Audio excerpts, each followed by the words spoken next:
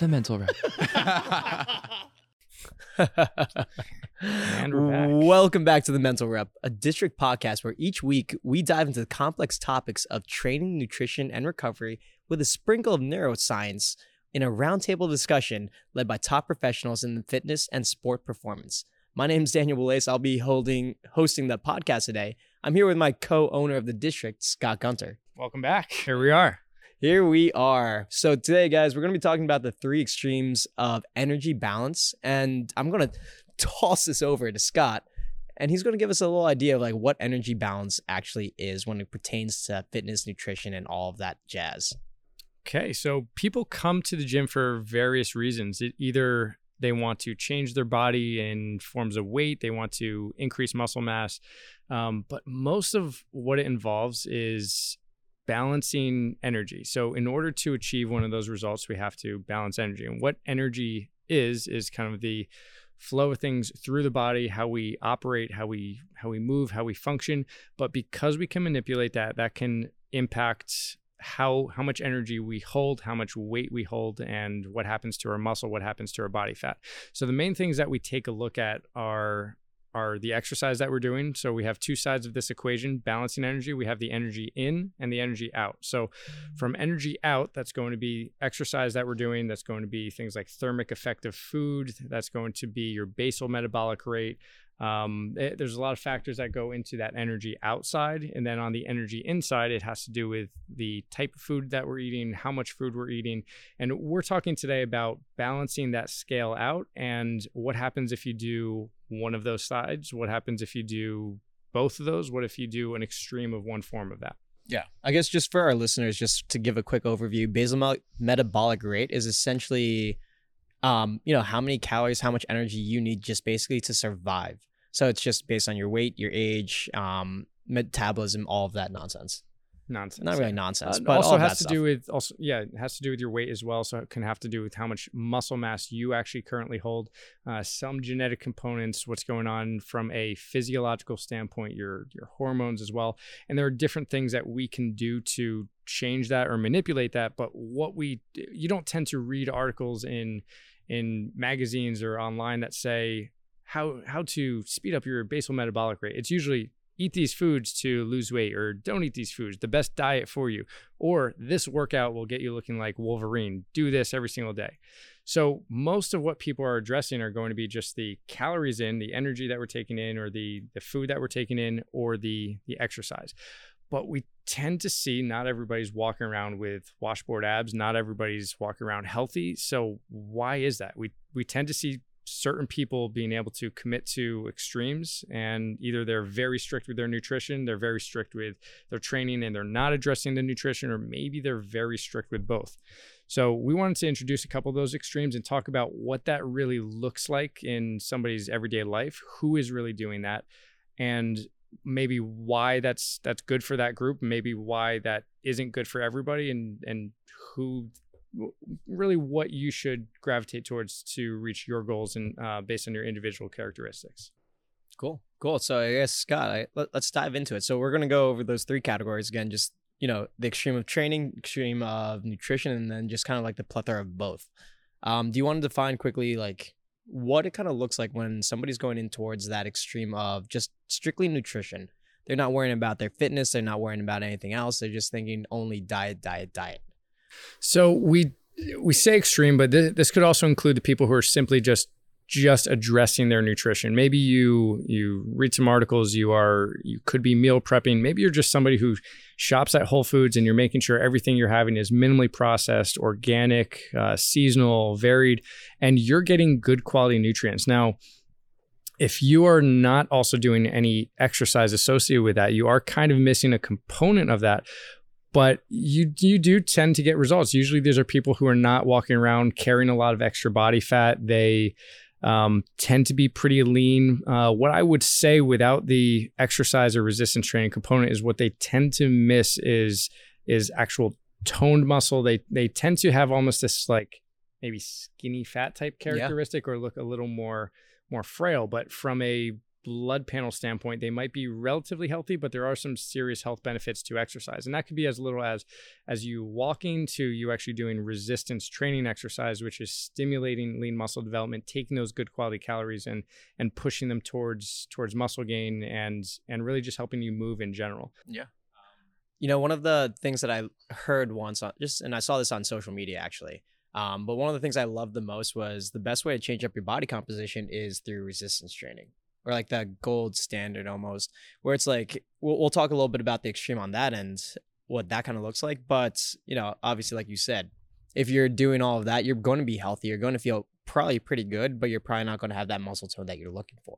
See, I would agree with the muscle tone, but if we're saying to change your body, the fastest way, most effective way to change your body, if we're saying from a lose weight standpoint, say you are an overweight person and you want to lose weight, I would almost say that I would say the nutrition is the most important thing for you to start to do. And you can probably make better results doing just the extreme nutrition standpoint, not addressing exercise too much, as opposed to the opposite of not doing anything with your nutrition and just addressing exercise, simply based on the fact that it is so much easier to eat a ton of calories than it is to burn that same amount of calories. So you have a candy bar that's 300 calories, say it's 300 calories versus lettuce or a salad that's 300 calories versus the amount of exercise you have to do to burn that 300 calories. Even if we're talking, you do your exercise and you're continuing to get EPOC or excess post-oxygen consumption, you're continuing to burn EPOC. Calories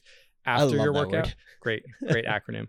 But still, even if you're doing your workout and you're continuing to burn some calories after, the amount of work that you have to actually do to burn those same amount of calories is pretty significant versus just not eating that candy bar. So from a fat loss standpoint, I would say nutrition is going to be above emphasizing the extreme training. I was talking more so body composition, so like your shape, all of that, which I guess can kind of lead into like the next extreme of just like simply training only. And like, you've probably heard this before, and if not, then hopefully this is a nice little gold gem for you. You can't out-train a diet. Essentially saying censor that out. You can't out-train a bad diet, which essentially, like, to read what you were saying, it's like, when we're in the gym, on average, most people are probably going to burn on the upper end in an hour, maybe 500 calories, right? I think we can agree that's kind of a nice little average. Up there, maybe a little less. It's super easy. Like the amount of beer and pizza we ate this weekend, that I ate this weekend, 500 calories would probably be that one slice that I had. So it's really easy to kind of overeat and just kind of out-eat what you just burned when it comes towards body composition. I looked up the other day. We are, I guess, unfortunate to be right down the road from a Costco who has extremely cheap food, but extremely unhealthy food. So I looked up one of their pizzas, a whole pizza there is 4,000 calories. Oh yeah, the whole pie, right? The whole pie is 4,000 calories. So challenge you do accepted. the math. You're splitting that with one person or two people. You have a lot of working out to do if you want to level that playing field. Now you say you can't out-train a bad diet. I would say you can't or shouldn't, but I would say you can. It's just extremely difficult. The amount of work that you would do. I mean, because this is energy balance we're talking about, there is always a way you can eat a good amount of food. And we hear about Michael Phelps's diet where he's taking in like upwards of 6,000 to 10,0's calories, especially while training. Stupid. I mean, that's probably why he got busted for like smoking. I mean, nowadays it'd be kind of cool. Just hijacks the conversation and brings it into okay. But we see him taking in that many calories, but the amount of exercise that he's doing on a daily basis, he's in the pool for hours on end and probably doing multiple workouts a day. If you were taking in a significant amount of calories, the 4,000 plus range, there is a amount of exercise and amount of calories that you could burn that could level that, but it might damn near kill you. And can you recover from that? And on top of that, is it worth it? Because you're not getting a lot of nutrients in the foods that you're actually eating, because most of those calorie dense foods are also not nutrient dense. You can maybe improve the body composition, but what do your blood tests look like? Is your doctor happy with you? Probably not. I mean, that was rhetorical. So extreme training, who does that? What does that look like? And who does that work for? A kind of idea like extreme training when we think about it, and obviously as a barbell sport athlete, competing in powerlifting, hopefully weightlifting soon, it's pretty traditional that like you see like people like powerlifters who, a lot of people when you talk to them, why they got into the sport exactly was so that they can just lift as heavy as they want and not give a damn about their nutrition. I think what do the body types look like? Not great. I would say like over the last like 3 to 5 years, I think there's been a big trend with the change, and I think people are starting to understand just the overall science a little bit better, where higher level powerlifters you see are in good shape, actually look like they lift. But like if we're kind of looking back at like probably like the 90s, early 2000s powerlifters, like the heavy big boys like Mark Bell and who did I do that internship with? Oh, Carini, for example. They're all big boys, 300 plus pounds, sitting maybe like under 6 foot. And those are big boys lifting heavy, getting strong, hitting records. Some of the records are still standing. But for example, like when I was doing my internship with Joe Carini, he lost a significant amount of weight because he realized even though he hit all these numbers, hit all of these records, at 35 he had a massive heart attack, and now he's sitting at he only recently was able to start really walking again. So not the healthiest. I mean, I think at this point he's doing pretty well, and he's getting in better shape, but he's not hitting the numbers that he was. Well, you see a lot of people starting in powerlifting and these strength sports, even strongman, and they see a direct correlation, probably the most direct correlation between their body weight and the weight that they can actually lift. So the second they start to lose weight, they actually feel that on the bar. They feel like it's harder to lift behind that. So they also correlate, if I eat more, I lift more, and lifting more is good. So I'm not really paying attention to how good my nutrition is. I'm paying attention to how many calories I'm taking in, and making sure that I'm eating a lot. And that's where you get that extreme that's not as healthy. But one person comes to mind, especially in strongman. If you think of the typical strongman person, we'll say Eddie Hall, for example. Big boy. Big. Like there's a Netflix documentary that goes into their daily lives and just looks at really what their shopping carts look like. One, I don't know how they afford to eat like that every single week. I don't know. Your shopping cart is full for a week, like up to the brim, borderline 2 shopping carts, and you're just eating everything in sight. And most of them have a pretty big belly too. They're pulling their belts into their belly, and they're just like flexing into that. And then there's Hafthor. What's that? The mountain. Oh yeah, absolutely gigantic, but ripped. Also has abs, and he kind of sets that standard and sets himself apart from that by maybe addressing the nutrition and the training, or having some extra help. Who knows? Either way, we already know he has a little extra help. Either way, the people who are just addressing training, maybe those are the people who are, if your primary goal is not fat loss and your goal is to lift as much as possible, those are the people who might pay attention to that a little bit more and emphasize the training, the resistance, because you can't just eat well. You can't just go to Whole Foods and then walk a couple miles every day and expect yourself to be stronger. You need to actually get the weight on the bar. You need to have your muscles feel that training stimulus so that they have to adapt and grow. But then there's people who do both.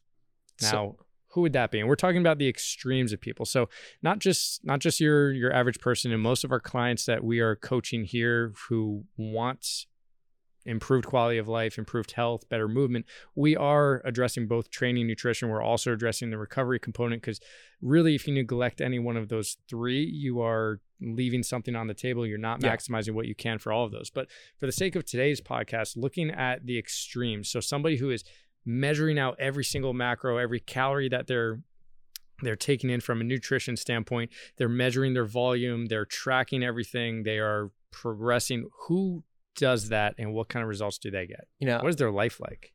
Well, it's centered around that. Like when we think about like those kinds of athletes, that kind of person, it's the either competitive, like aesthetic athlete, so a bodybuilder, bikini competitor, anything in that kind of realm.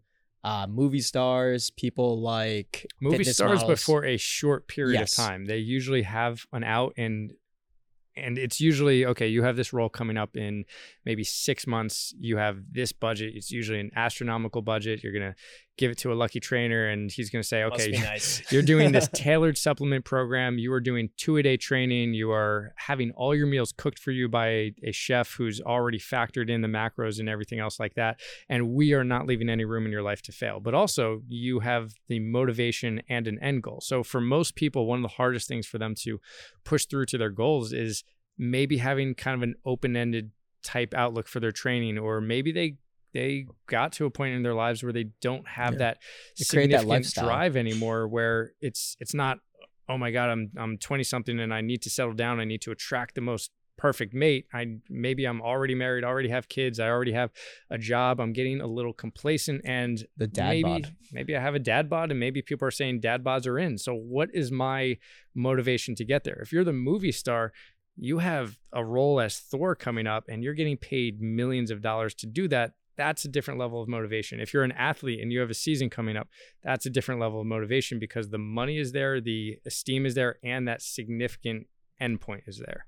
So the people in that extreme training category, or extreme both category, where they're addressing the nutrition, they're addressing the training components as well. We have your actors, actresses, your celebrity athletes, your people who have the highest level of motivation, but also and they tend to have a maybe pretty crazy social life. We'll say there's a lot of people around them who are pumping up their ego and saying they're the best, and are also in support of their lifestyle because they understand they have this extra goal, this either sports game that's coming up or this movie that's coming up. But what about the people who are doing physique or doing something for themselves? They have a personal contest.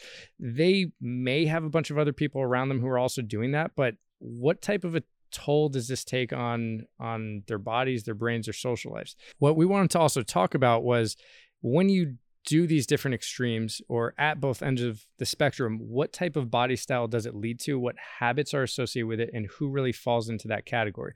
What people also don't realize is there are trade-offs with all of these. Yeah. So you can either be on an unhealthy end of the spectrum, where you are maybe overweight, you're above a certain body fat percentage, and there's definitely trade-offs there from your health. But then you could be on the other end of the spectrum, where you are almost too lean, you have too low body composition, and there's trade-offs there. So Dan and I are going to go through a couple different levels of that, and we'll talk about body composition, what that looks like, and go from there. So one of the certifications that we often reference, so one that you already currently have, one that I'm pursuing, like one of the newer ones, is precision nutrition, which, I love a lot of the information that they pump out, because they are some of the gold standard leading professionals in the industry. And not just nutrition, but they do habit change psychology. They don't just say, here's a meal template, follow this. They talk about all the other factors that are associated with nutrition, how it's not just the food I'm putting in my mouth. There's social aspects of it. There's psychological aspects of it. So Precision Nutrition put together a really good PDF that we often reference with our clients, called The Cost of Getting Lean. Because oftentimes people come in here, they see somebody. Is it really worth the trade-off? Is it worth the trade-off? People come in and they say, oh, I saw this movie star, I want to look like them, or I want to look like this model who I just saw on the New York fashion show this weekend. And oftentimes they don't really realize what's associated with that, what the lifestyle is. They want to look that way, but do they want everything that also comes with that, and what trade-offs they actually have to pay attention to? So the other thing I would say is, most people don't have a good understanding of what their body fat percentage is and what the body fat percentages are of the people that they're looking at. So we have two ends of the spectrum. There's a high body fat percentage. So really for men, anything that's greater than 20%, for women, anything greater than 30% is generally considered unhealthy. And we're talking body fat percentage. I don't look a lot at BMI or body mass index, because it doesn't really equate into like muscle tone. It takes the height equation into it, and oftentimes you get people who are read as obese that really aren't. So a lot of doctors tend to use that because it's an easy scale, an easy number. But what tends to tell more of the story of your body composition is your body fat percentage. It is just a little harder to actually measure. But people who fit that that unhealthy category, usually you're not going to have a lot of athletes in that category. But the reason a lot of people stay there is because it is an easy fallback. It's relatively easy to stay there. You're eating processed foods, you're eating large portions, you're eating pretty quickly. What you're not doing is exercising a lot. You're really not eating too many whole foods, and you're probably not addressing your recovery things. I like that they actually discuss sleep in here too, because from a body composition standpoint, you need to have good recovery systems in place, or you're not in a position to lose fat. Your cortisol levels are not where they should be. Your body is in this storage mode, and you're not going to position yourself to lose fat regardless of if you're introducing some exercise.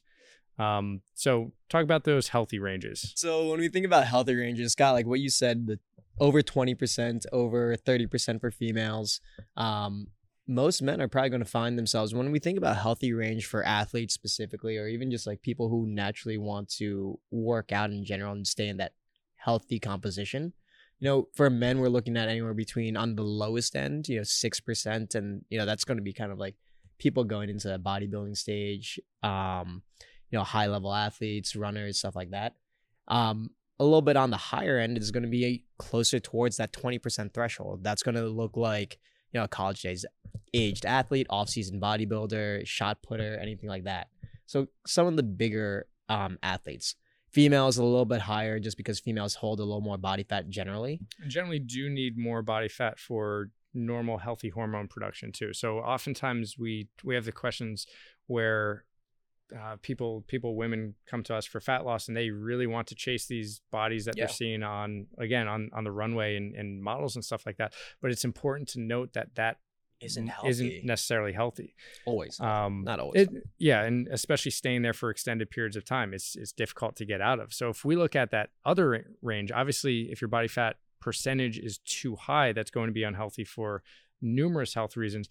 For body fat percentages, so males under 6%, females under about 16% body fat, that's generally unhealthy too. So the people that generally find themselves in that category, you're going to have elite bodybuilders, but not all the time. On contest day is generally when you're going to enter that range.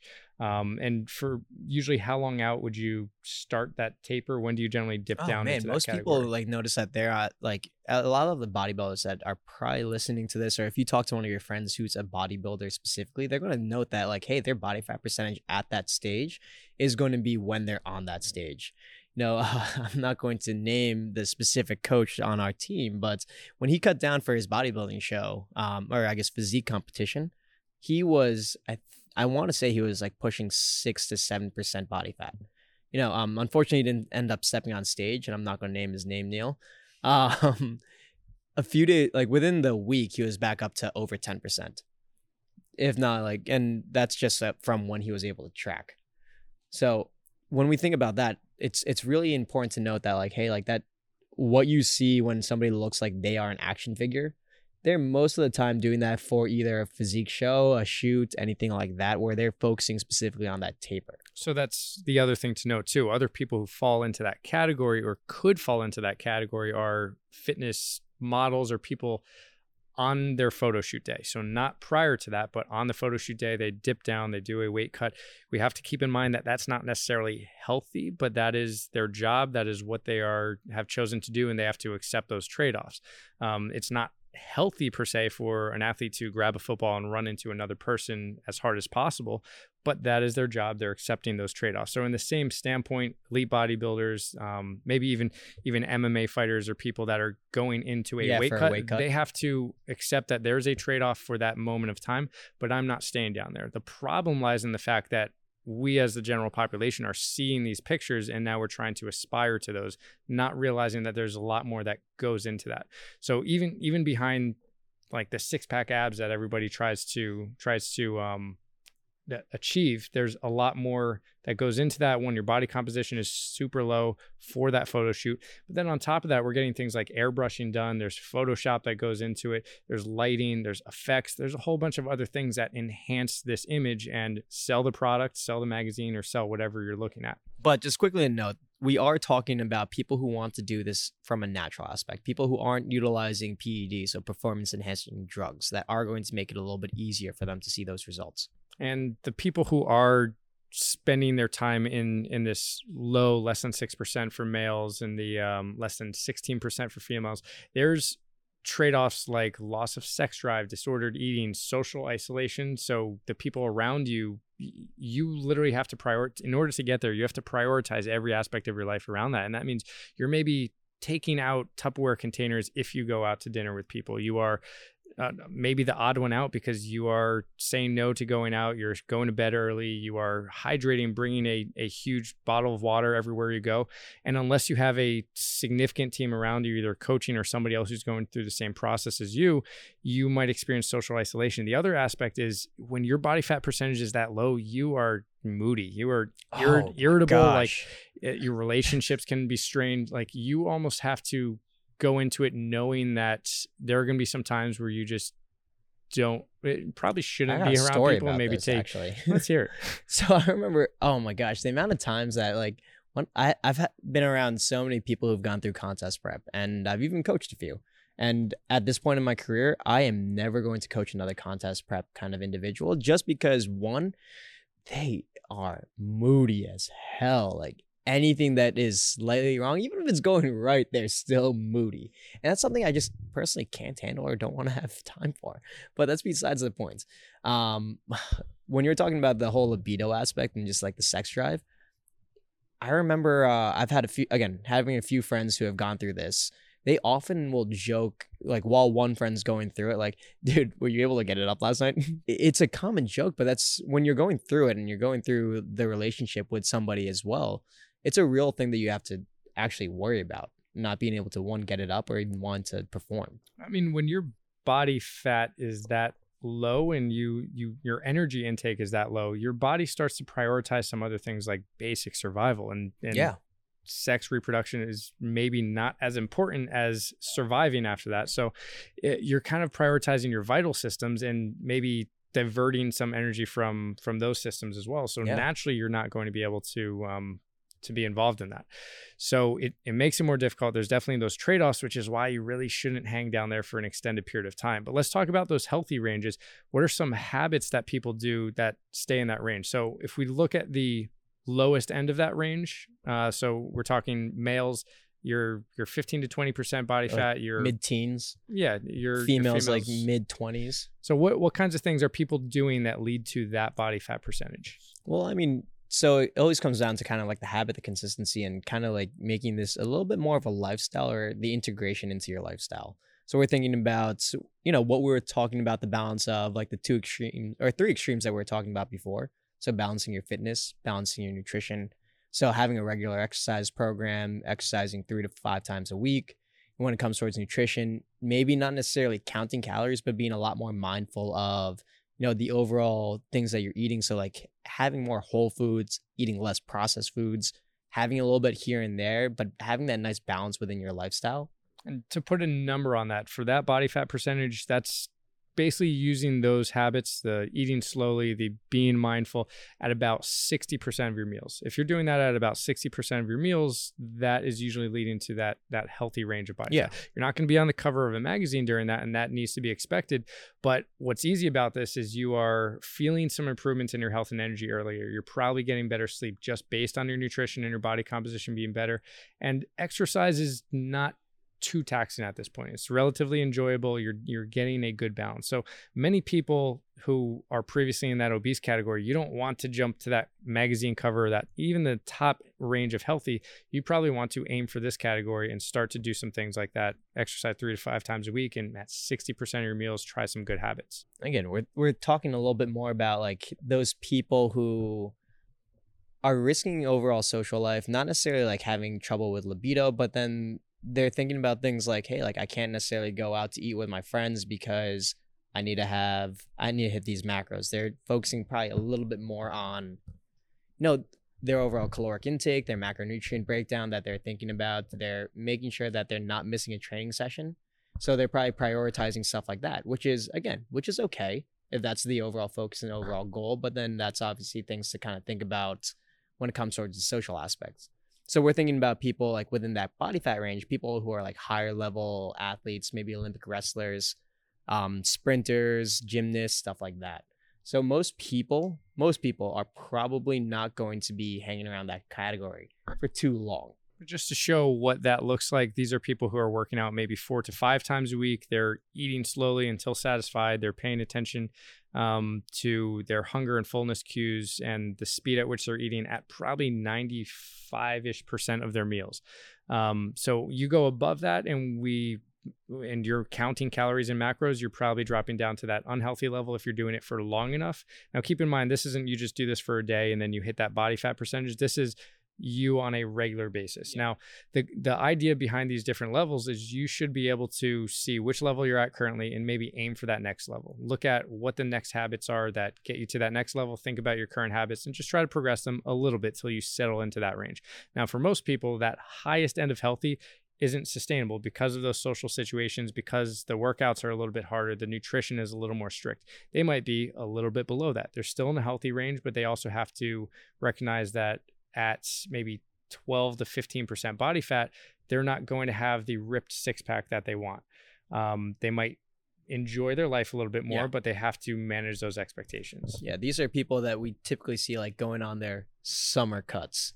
And you see them at the end of August. They don't look like they did in June. But that's also interesting to note, because you can find a range that you settle into and what's sustainable for you. And then maybe you have these goals, a wedding coming up, or maybe a summer cut. As long as it's not too dramatic, it's easier to go from one level to another level for a small period of time than it is to jump from obese to the unhealthy level of 6-pack abs and expect that to be sustainable. So the idea is figure out where you are, try some habits that lead a little bit better, settle into what makes the most sense for you, your lifestyle, your social cues, the level of workouts that you can sustain and enjoy, the level of nutrition you can sustain and enjoy. And then if you have periods of time where you want to be a little bit leaner, you can dive into that one, jump one level at a time, and then have an exit strategy that doesn't just jump down to the bottom of the staircase, one that just retreats back to something that's more sustainable for you. Yeah, kind of like how I'm trying to currently go on a cut for my wedding in Cancun. Which is not tomorrow. It's in February. So he's got how many months? That's a great question. Eli would not be happy if I didn't know so he's this. got a certain amount of months until then, and he's starting to work on those strategies right now. So it's really not just about doing the 30-day fitness challenge that just gets you as cut as possible and usually makes you jump back a little bit after that. You usually gain back what you lost. It's about taking that sustainable approach, doing something over a period of time, settling into what makes the most sense for you. So just in review, you have extreme nutrition where you're just addressing your nutrition and not addressing the resistance training or exercise. These are going to be your people who are relatively healthy, not a ton of body fat, but also not a lot of muscle tone either. You have the people who are addressing extreme training, not addressing the nutrition. These are going to be maybe your stronger people, your strength athletes that maybe have a little bit of a gut, possibly not the healthiest, but they are strong. They don't look like they lift. They don't look like they lift. Then you have somebody who's extreme on both. They do look like they lift. Yeah. Then you have the people who are extreme both, where they are addressing the nutrition and the training, but to an extreme. These are going to be your fitness models, your maybe celebrity actors and actresses, but also people who shouldn't be doing that completely year round. Even the bodybuilders are coming off of a plan at a period of time and maybe coming off a time where they are not macro counting. Yeah. And then you have everybody who kind of the general population who should be, because you're not going to do an extreme of one of these two, or you don't get the best results by doing an extreme of these. You're doing a balanced approach that makes the most sense for you based on your social cues, your eating habits, what exercise level routine is most appropriate for you, and then scaling effectively. Cool. If you guys like what you hear, feel free to smash that subscribe button, like wherever you can, and feel free to listen to us on wherever you get your podcasts, on Spotify, Apple Music, I believe iHeartRadio. So this has been The Mental Rep. Tune in next week for whatever Eric puts right after the beep.